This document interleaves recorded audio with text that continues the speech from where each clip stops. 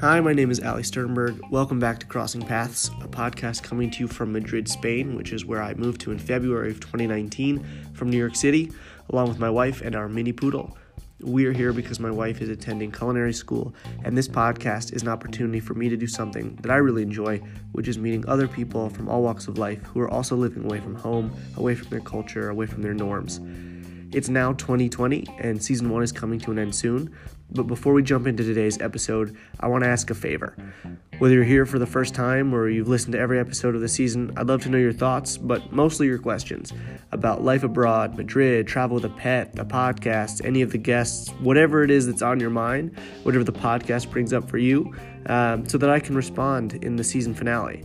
You can DM me at CrossingPPod on Instagram, send me an email, crossingpathspodcast@gmail.com, or even, and this is the one that I really most want from you, leave me a voicemail so that I can use in the episode by clicking on the link that you can find in the episode notes.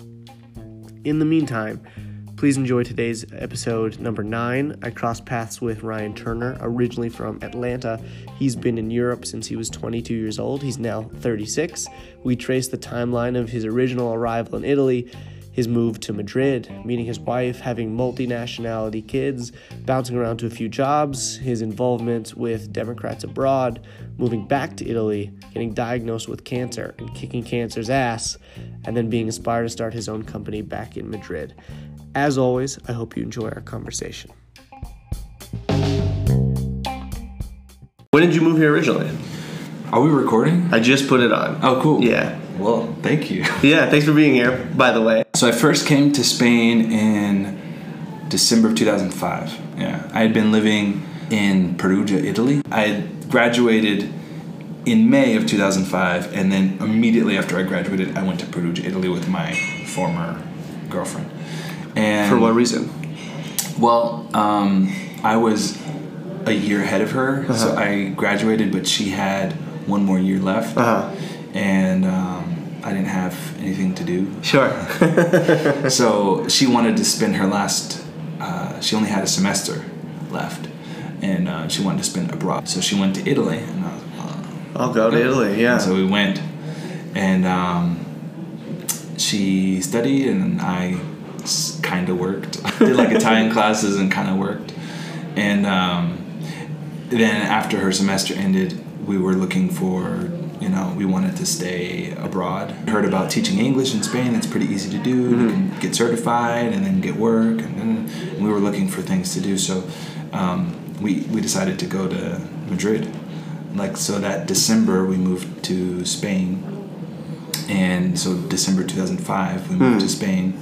And I didn't like it at first. Yeah. You moved to Madrid? Moved to Madrid. Okay. Right. And I was a French major in college. Well, French and international relations double major. And I didn't really like the Spanish style. I had been kind of like... I'd been in France. I lived in Paris, studying abroad during my college years. And then I lived right before in Italy. In Italy, yeah. And those are places that are a little bit more fashionable, maybe more externally, ephemerally. Yeah. And Spain was just I remember the first time I came to Spain, I went to I was hungry and I went to this place to eat. They had eggs with just mayonnaise on top, all exposed on the bar, Now I look at them that's a Spanish bar. Right. But I was at the time you're what is this? What is this? Are these tapas? And they had cheese just floating in oil. Yeah. And I was what do I do with this? What do I order? Especially if you're coming from, or you've had experience in France, or you've had experience in Italy. Yeah. Can I get a croissant? Right. It's here's some eggs and some cheese and some mayonnaise. Yeah. Here's some boiled eggs and mayonnaise. Yeah. So it was not a great experience. It took me some time, not a very short amount of time to get used to Spain. Yeah. I think once you start going out, you're I love this place. Yeah, you're wow. And we were living in this apartment with 16 people when we moved here. It was so crazy. You were 21, 22 years old? I was 21, 22. We lived in this little apartment. There's 16 people in our apartment. It was you didn't know who your roommates were because they had taken like 2 pesos. Yeah. And like I chopped it. Taken the wall. Yeah. Between, they're taking that down, made one common kitchen, and then all these like little, basically like hotel rooms because right. we had a washing machine in our room, in our bedroom. Yeah. And then you're like in the hallway going to the bathroom, and you see someone that you don't know. Right. You were like in a hostel, but it was a rented hostel. Exactly. So that's when I came to Spain. That relationship didn't last very long. A couple months later, parted ways. And later in 2005, I met my wife. I met her out in a place. If anyone's listening that knows this place called Barco in Malasaña. It's like this kind of funk, like bar, cool place. And do you still go there? No. No, but I was thinking the other day, like, wouldn't it be cool, like, for like my 20th anniversary or something? Yeah, old times. Like, just like rent it out.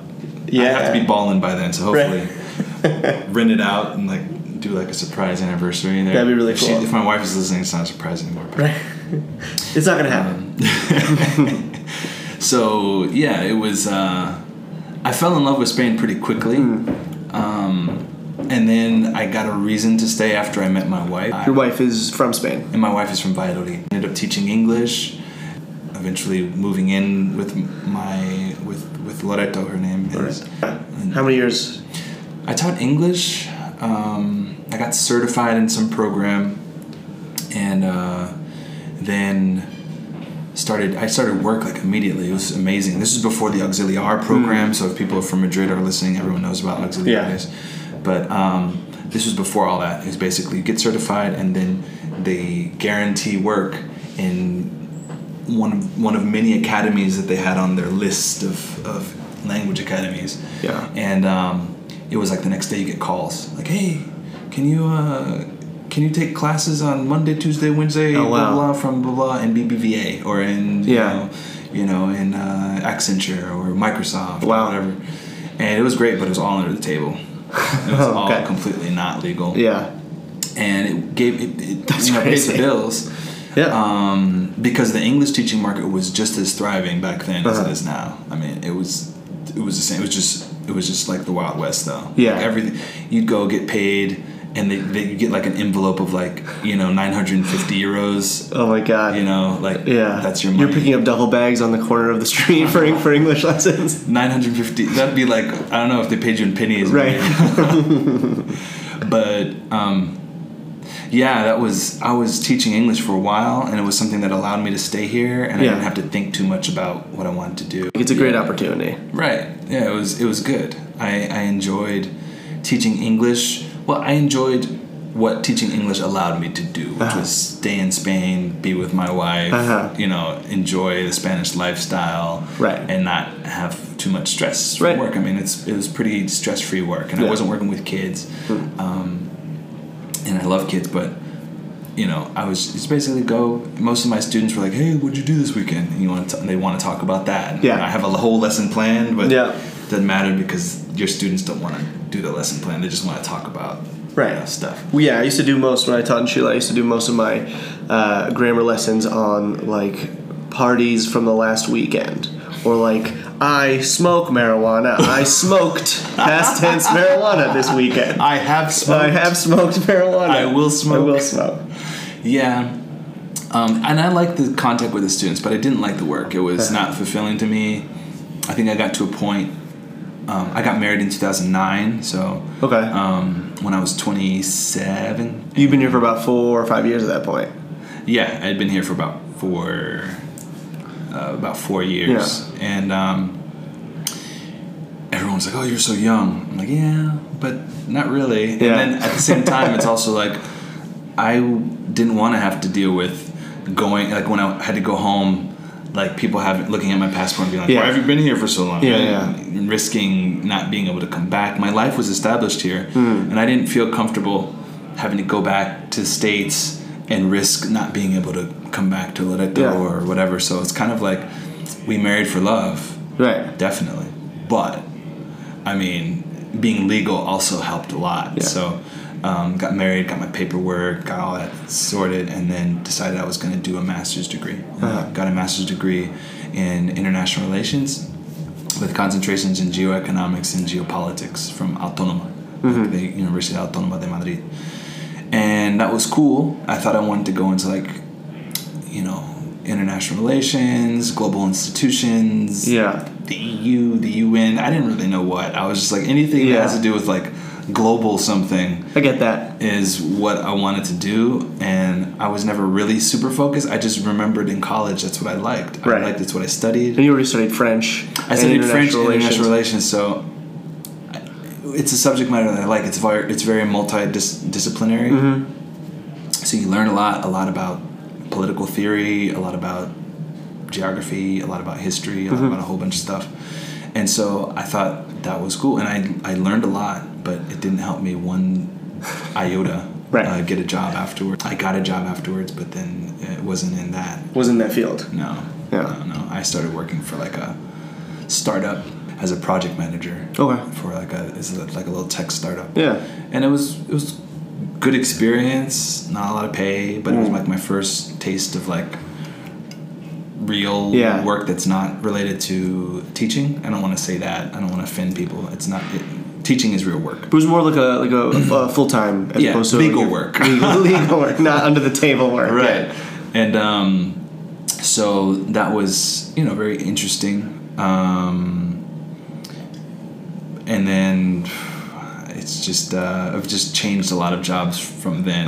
Kind of, I was there for a while, and then I left there and went to work for a larger multinational global corporation it was at that point called IMS Health. They do like market research for the pharmaceutical industry, and I was a project manager there as well. That was a lot of stress. Yeah. I had to like go on trips to like Sweden, Gothenburg, where they had the headquarters. It was not that part was stressful, but it was just a heavy workload. Yeah. Managing like between 20 and 40 people, depending on the project, that were conducting surveys under me, and it was a lot of high stress environment. Yeah. So and maybe doesn't sound like exactly the type of thing you were really 100% into necessarily. No, I was not into it. The pay was good, but it was not great. And then from there, I went to I left that after I think it was like 7 or 8, 9 months. It wasn't a long time. Then I went to IE. So business school. Empresa. Yeah, the business school. But they have a university, IE University, and I started as a program manager for the BBA program, which is the Bachelor of Business Administration. So it's still all project-related work in various different fields. Just different industries, Right. And so I was working in IE here in Madrid. It's pretty well known. Yeah, and it's very well known, That was where I was until 2016. It's when my wife got a job offer from a company in Milan, and then we went there. And it was economically like a good decision. Yeah. It was just a lot of... It was for her, she had reached like a glass ceiling in her job, where she wasn't like seeing any possibilities of moving up or anything like that. And then this landed in her lap, and we had I was gonna circle back. I was gonna say, when along this period of time did you have kids? Yeah, so I had my son in 2013. Okay. And his name is Iago. Iago. Hi, Iago. He's not listening, I'm sure. One day. He's not an avid podcast listener. He's more like he likes Pokemon and stuff like that. That's fair. But and he's 6 now, so we decided we were gonna go to Milan. So you had your son. Your son was born in Spain. Yeah, he was born in Spain. He was born here in Madrid. Yeah. And you went to Italy then, I guess, with him. Right. So by the time we went to Italy, he was already 3 years old. Yeah.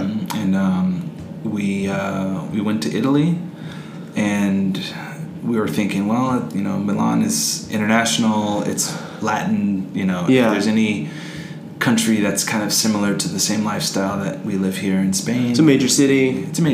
You spoke Italian at this point?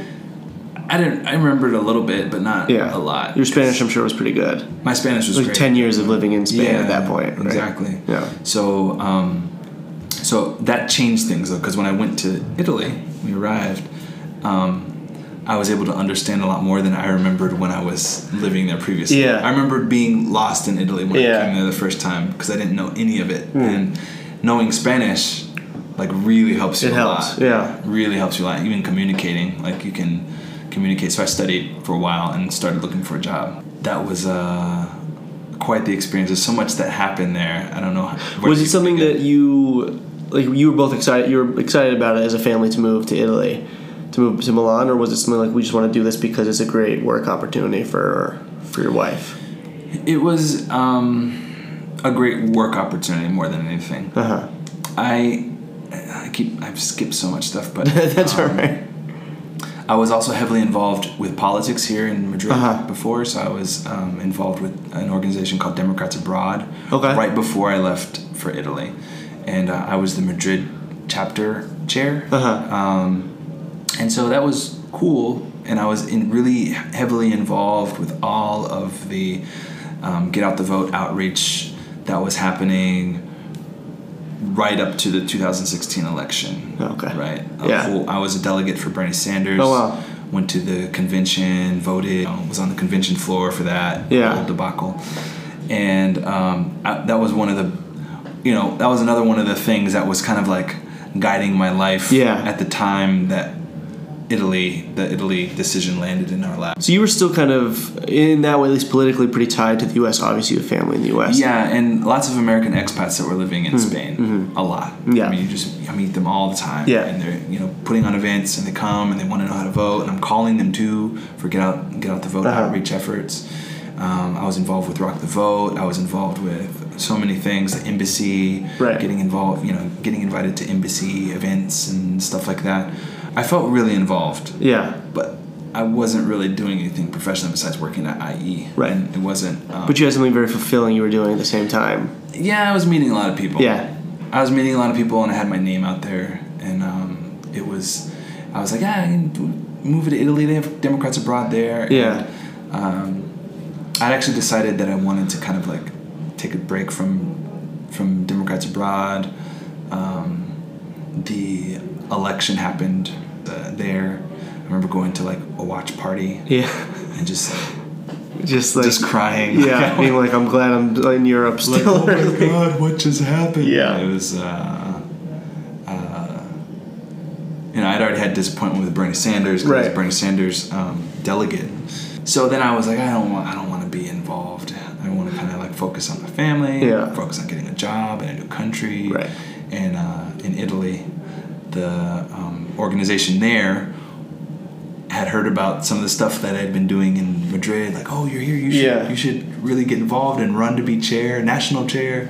I was like, okay, I'll do it. I'm not doing too many things. Yeah. I ended up becoming the Italy national chair for DA. Oh wow. And staying involved with them from Italy. And that was kind of good because it gave me some contacts of people that I kind of knew either through email or through, cross paths virtually or through some kind of like we have EMEA meetups every couple years, and so people that I had kind of met. Yeah. Expanding your network. Yeah, expanding my network. So that was when I landed in Italy. I mean, getting in my work, my wife started her work. Yeah. I tried to find work. Yeah. I started getting involved with DA as a kind of like a hobby on the side, passion thing. Election happened, and I had struggled to find work. It was a good probably year before I found a job. Wow. It got to the point where it was like I was looking on LinkedIn and just putting in keyword like English. Right. Yeah. Like it was just like anything that has an English speaking anything that needs anyone that needs someone that can speak English or Spanish. I was literally just like English, Spanish or Spagnolo, Inglese. Yeah. It came down to that, and ended up getting hired by a company in a sales position that they needed someone that was speaking English and Spanish to help sell their product, and I liked it. It was cool. I started in sales. I'd never been in sales. It was a really cool experience to like learn how to sell, really touch that whole area of business ever in my life. And I was just, after a year, I was like, okay, thank you. Yeah, Good job. yeah, something that Get me out of the house. Yeah. You know, I was, getting my son to school in the mornings. Right. And So he went to school in Italy? yeah. Because I guess he's around that age. Yeah, I went to preschool. I was like, not real school. Still, yeah. He was in a small preschool for the first year. And then my wife got pregnant while we were there in Italy. And we had our second kid in 2017. So her name is Lydia. Lydia. She's definitely not listening. She's 2, 3. Yeah, she's 2. Was she born in Italy or in Spain? So she was born in Valladolid because we came back to Spain over the summer to be with family and stuff. And so she was born during that trip back to Spain. But we went right back to Italy. Okay. Afterwards. Okay. Yeah. That makes sense. Yeah. As opposed to having like, I love the mixed nationality family, but you're gonna have a Spanish citizen son and an Italian citizen daughter. Yeah. Yeah. Well, she wouldn't have been Italian because the way that the European citizenship in general works is that your citizenship is passed down, your nationality is passed down through ancestry. Yeah. Oh, I see. Yeah. So regardless, Spanish citizen. Yeah, it's called like juris sanguis. Yeah. Versus that's such an old world. Like, juris terris. Like America is one of the only ones that does the juris terris. So if you're born in America, you get automatically American nationality. Are they dual? U.S. Spain? Yeah, they both have Spanish passports and American passports. Good for them. So it's, I guess they're dual. Says they don't lose. Yeah. You don't lose your citizenship. That's a question I get. No, you don't. Asked a lot. No, you can be dual. Right. Yeah. So they've got both passports. That's great for them. Yeah, I think that's awesome. It's the best of both worlds. It's great. They could live in the U.S. and they could literally live and work anywhere in Europe. Anywhere in the EU. Yeah, and I even though I'm very like American, I want them to feel American. I recognize that that's not their path reality. Necessarily. They might, I don't know, when they're older, they might want to discover America. You never know. I don't know. Are they going to go to, in terms of like schooling and stuff here, are they going to go to American schools in Madrid? I know there's a lot of them, or like a regular. So my son is in the Italian school right down the street, actually. There's the official Scuola Statale d'Italia, or I think that's the name of it, right down the street here in Nuevos Ministerios. And he goes there. The only reason we chose that school is because we didn't want him to lose Italian, because he was there for 3 years. Right. And he spoke it, perfectly. Yeah. We didn't want him to lose it. And then my daughter goes to a school in our neighborhood. We live in a neighborhood here in Madrid called Lavapiés. So your son's going to speak at this point, I'm imagining, 3 languages? 3 languages, yeah. He speaks. He says he's Spanish, Italian, and American. Yeah, that's not how it works. Yeah. He's like, why not? I'm like, well, because you've got 2 passports. Yeah. What's a passport now? You're a okay, you're 3. Yeah, you're fine. You're Italian, Spanish, and American. Okay. But that's cool that he identifies with all 3, at least like, language. Yeah. He's super intuitive. Like he knows about languages, and he hears French, and he's like, oh, that's French. Like, oh, that's like, he's very aware of different languages and different cultures, and that's cool. I think it's a really good thing. Yeah, it's cool. What do you speak at home? Mostly English. Me and my wife started speaking Spanish when we started dating, and so that helped my Spanish a lot. Yeah. And then once we had our son, we noticed that he was speaking a lot more Spanish than English. I was worried. Yeah.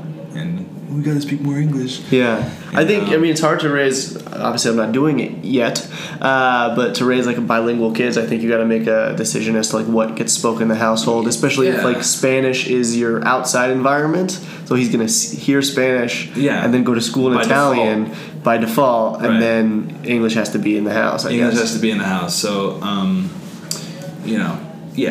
I notice like when we would take trips to the States, like long trips, that's when his level would go way up. Right.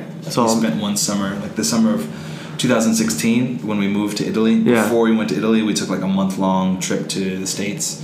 We were with my mom and my family and stuff like that for like a month, and his English just shot up. Yeah. Because he didn't have any other option.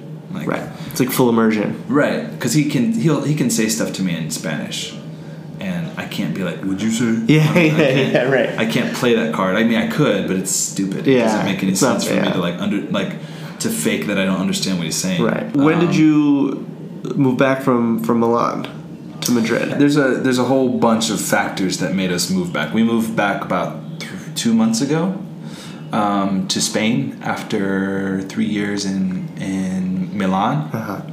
The experience in Milan was difficult. Like I said, it had taken me a while to find a job. I ended up finding a job in like the company that I was talking about, being in a sales position.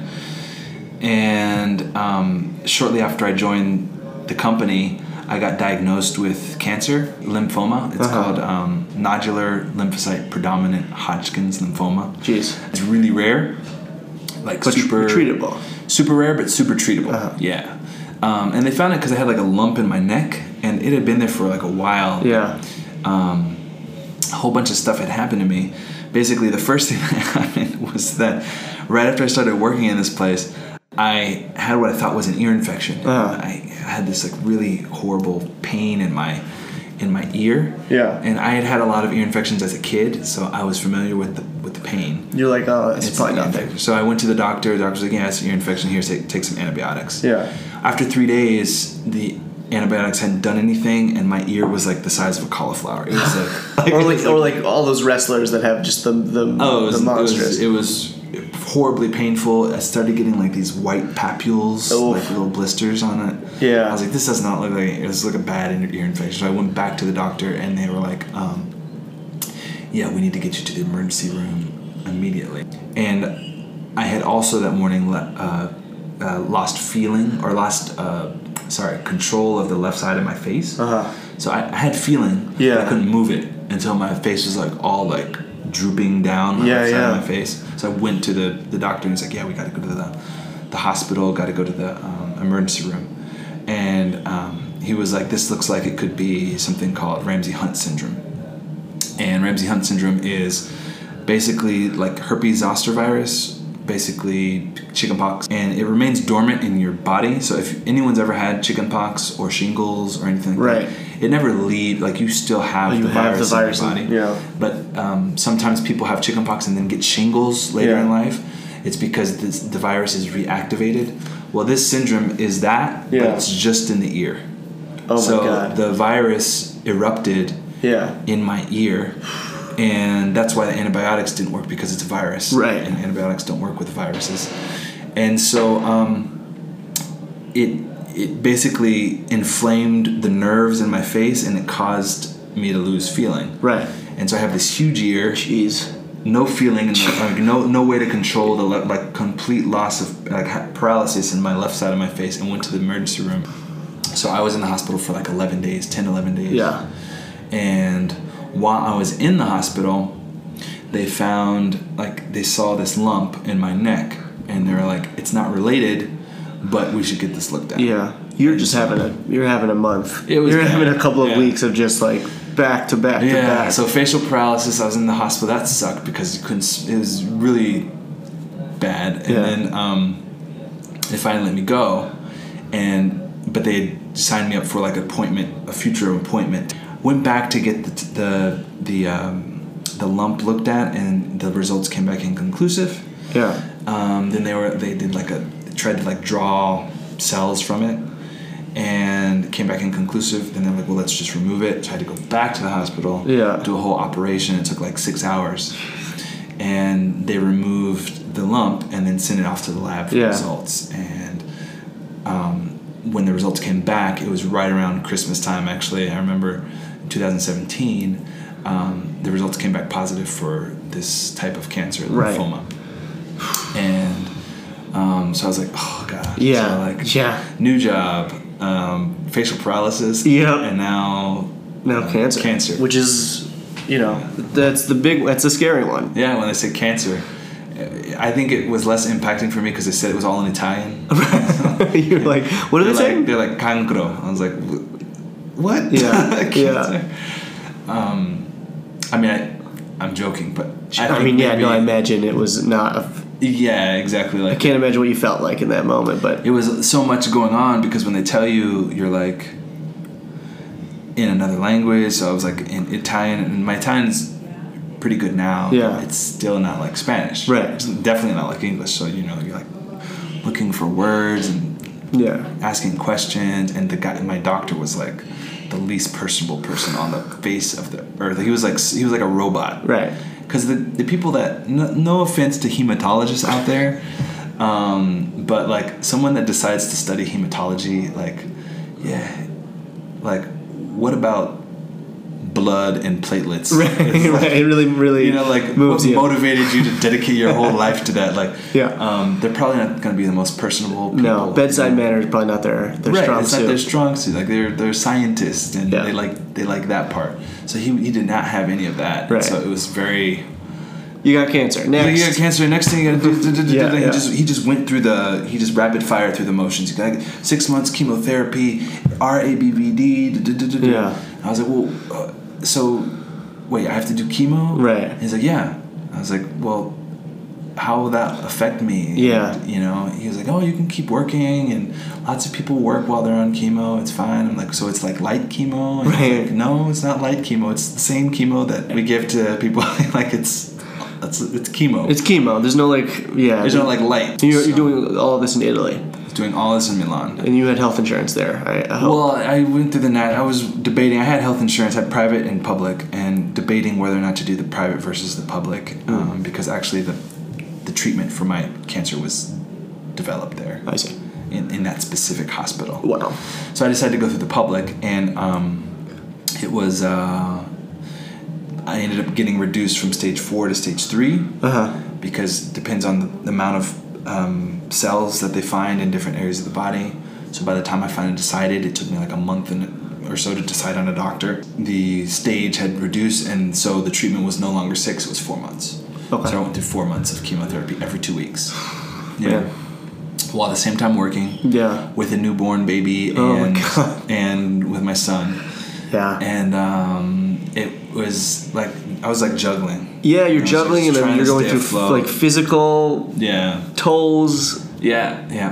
All my nails turned black. I was like one of the few people that they'd ever treated whose hair didn't fall out. Huh. Like my hair didn't fall out. I must have strong hair. Yeah, you got some. Like I got now gray hair, like on my chest and on my beard. That happened. Yeah. Like right after chemo was like when that started happening, popping up. It might have been genes or it might have been the chemo. I don't know. Right, you don't know. But I didn't lose my hair, so I was like, on one hand it was good. Right. But on the other hand, it was also like, the visual cues for cancer, most people associate with cancer with hair loss. Hair loss. So visually, I didn't look sick. Right. So when I was going to the office, lots of people didn't even know I was going through chemo because I had my hair. I didn't lose my eyebrows or anything like that, so I didn't look quote unquote sick. Right. And that also made me feel sometimes I'm like, I don't look sick. Why do I feel shitty? Like it made things. I don't know. It made a different dynamic than if I had been. I think had hair loss. I think. Yeah, and maybe at work people are like, his cancer, but it's probably not that bad. Maybe I don't know. Right. At least when you have the hair loss, it's like it puts it out there. This is what's happening. This is what's happening. Yeah. Like it just confront. Whereas when it's like completely hidden, you feel like I don't want to go around telling people I have cancer either. Right. So you feel like you're holding like a little bit of a secret. Yeah. And that's stressful. I don't want to go around trying to make a case for victimhood or anything. Sure. So I went through the 4 months of treatment, and then what happened is my company decided to let me go. I had been every month missing about 10 days of work, between 6 and 10 days of just between blood work, tests, chemotherapy, EKGs, PET scans, TAC scans, TC scans, this scan, that. Like you miss a lot. Yeah. And so they decided to let me go based on performance. not meeting, I imagine, performance right? objectives and not meeting them. And you have a major thing going on. Right. It would be reasonable if I hadn't approached them as soon as I was diagnosed, and I had approached them and said, "Look, this is what's going on with me." I was on a freelance contract. Oh, I see. And they were like, "Yeah, we'll work with you." And I was like, because we could I take a pause, and then once I'm good, I'm back. No, we'll work around your schedule and be completely flexible. And they did. Yeah. But then they decided to wait. They had to know that like you weren't going to hit all of the objectives, right? Necessarily. And I was opening a new country and new project and everything. And the last week, literally the week before my last treatment, they let me go. Like the last treatment. Yeah, come on. Like do it like 4 months, earlier or something. So they let me go, and it's like rubbing salt in the wound by doing that. I was destroyed. I was so angry. Yeah, I'd be super pissed. I was so angry. Yeah. I was livid. Yeah. So I decided to take legal action. So now I'm going through a lawsuit with them. Yeah. That's why I haven't mentioned any names or anything. But it's what most helped me is going through chemo, because going through chemo and having cancer, right? Luckily, I can happily report that I'm good. Cancer-free as of July 2018. That's awesome. It's been like a little over a year. The reason that cancer was so important and impactful was just because it pushed me to start my own business. Like everything, all of what I talked about over like the last 10 years, basically, was me kind of floating. I mean, it sounds like I probably was very active in doing things, but I wasn't active in taking control of doing the things that I wanted to.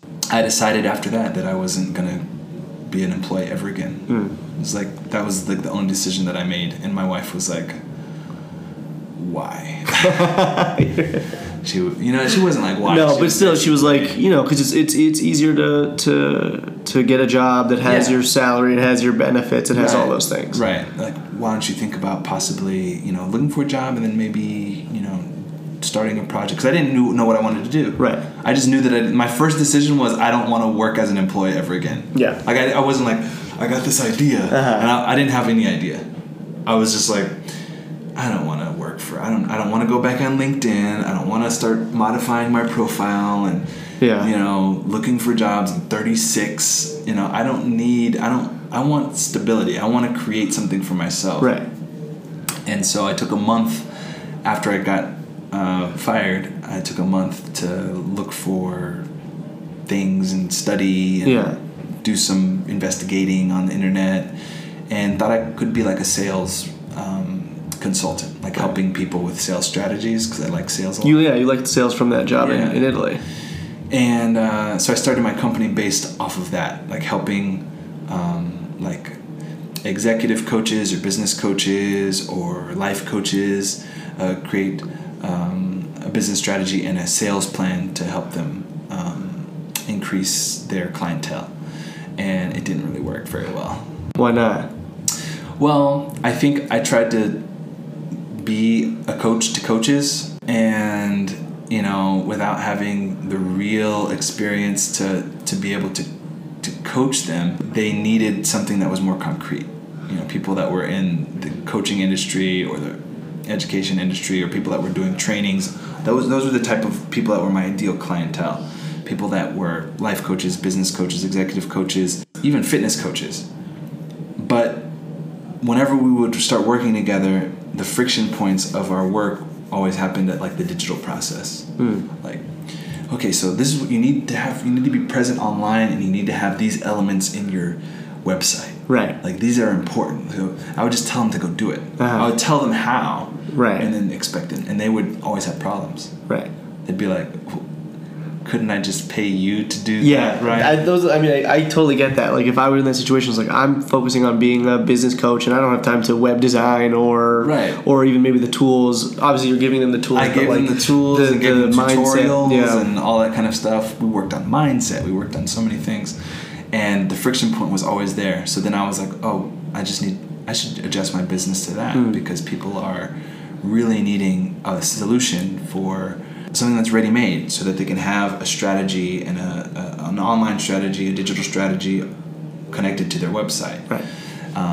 through the use of funnels. Right. There's your niche right There's there. my niche right there. So I changed not too long ago, probably about 3-4 months ago. Started dedicating myself 100% to website construction, funnels, and course construction. It's been great. The company is founded. I've got a sociedad limitada, so that would be like the equivalent to an LLC in the States. The process was difficult to get it all working because it's Spain and paperwork.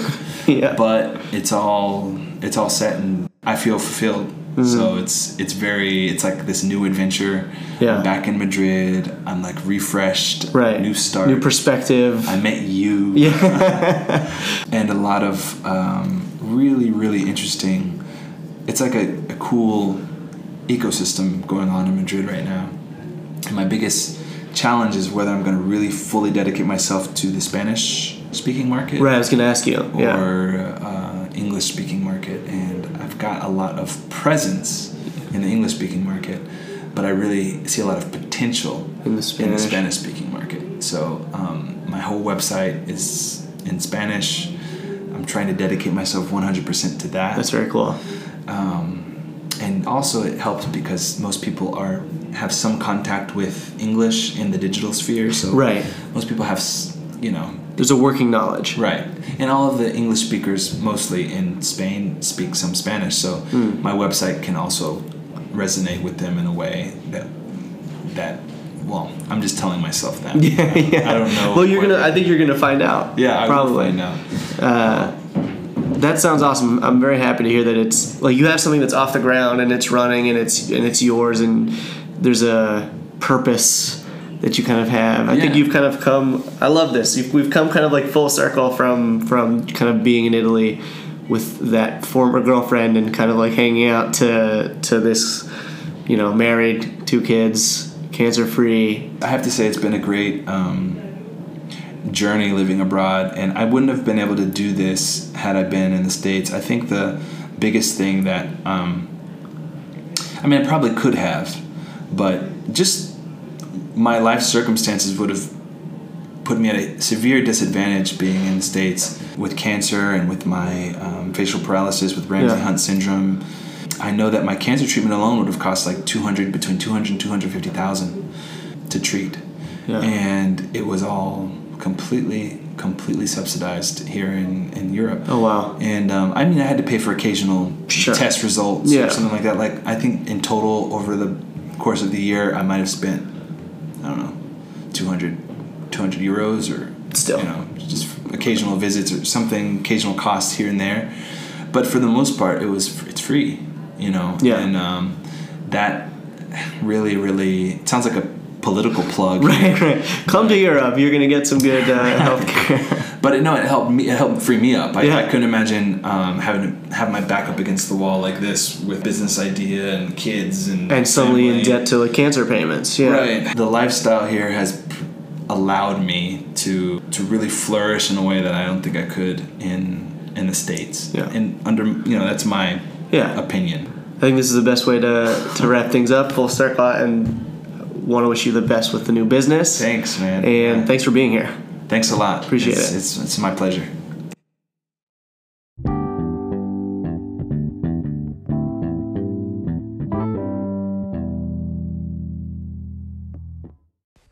Thanks again for listening. I loved going full circle with Ryan in this episode, especially hearing how coming out of a life-threatening situation helped him focus after he felt like he was floating professionally for many years. It's a good reminder that you never know what can happen. As mentioned, the last few episodes of the season are coming soon, so please do take a second to write to me or leave me a voicemail, and I hope to see you next time.